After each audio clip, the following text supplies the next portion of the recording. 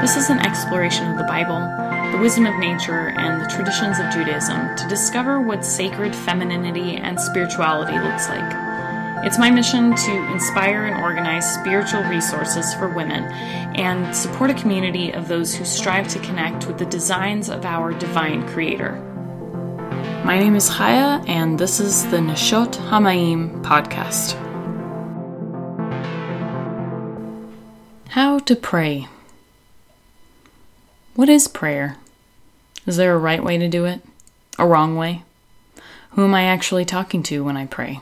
Is that who listening? Does anything change after I've prayed, or does it go how it would have gone without my prayer? I think people have so many different answers to these questions. My belief is that prayer is a conversation with God. That statement, however, is as deep as it is brief. One angle to scrutinize is, who is God? In which we could discuss for days all the roles that God fulfills in our individual lives and on the grand scale of the universe, scripturally and personally. A topic for another time.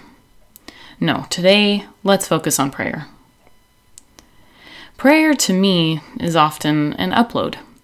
A silent, quiet, or loud conversation in which I am basically expressing a journal entry of how my day went, what my thoughts were, how I felt about it, etc. Sometimes I am tearfully requesting something that may actually be impossible, but the practice of letting this desire out is healing in some way. Other times I'm wordless, and I just want to be in the presence of God. Like how I silently spend time with my husband, and it feels no less like bonding than an exclusive date together.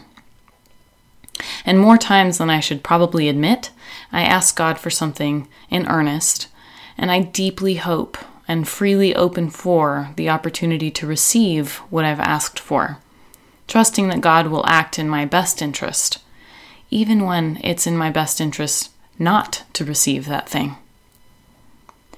But then there are times when I feel that there's some kind of download, like Hashem himself is impressing a thought, desire, or feeling upon me.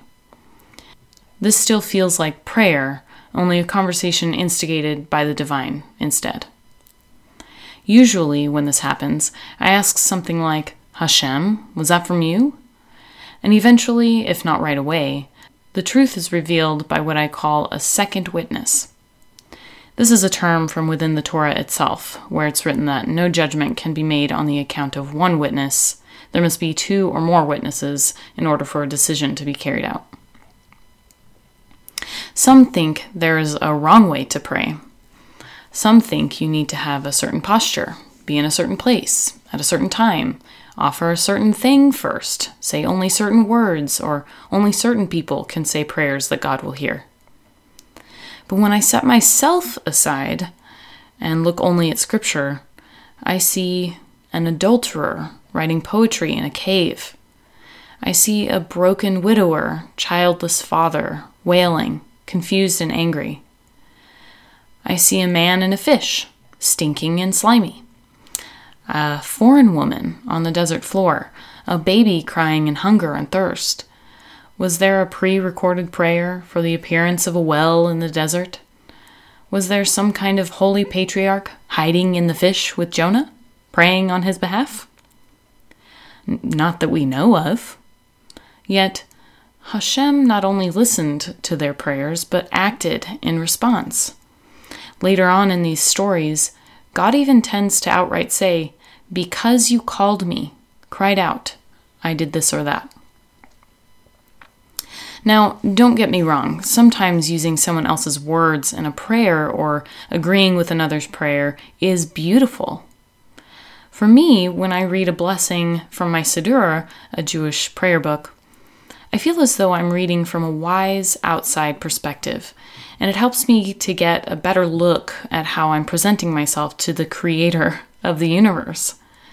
I also understand respect. Would I want to speak to a king while using the toilet? No. But then again, would I be okay speaking to my mother, the one who birthed me and in great love fed me with her body, cared for me in illness, Through snot-nosed sobs? Definitely. Prayer is as vulnerable of an experience as it is profound. I think we should be humble but genuine, raw with our best intention. Careful not to take prayer lightly, yet seizing every opportunity to be lifted outside of ourselves. It's a conversation on a higher plane. This is my take on it, at least so far, and I look forward to further exploring this topic as I study and learn more. Maybe my opinion will change. Who knows? I'll pray about it.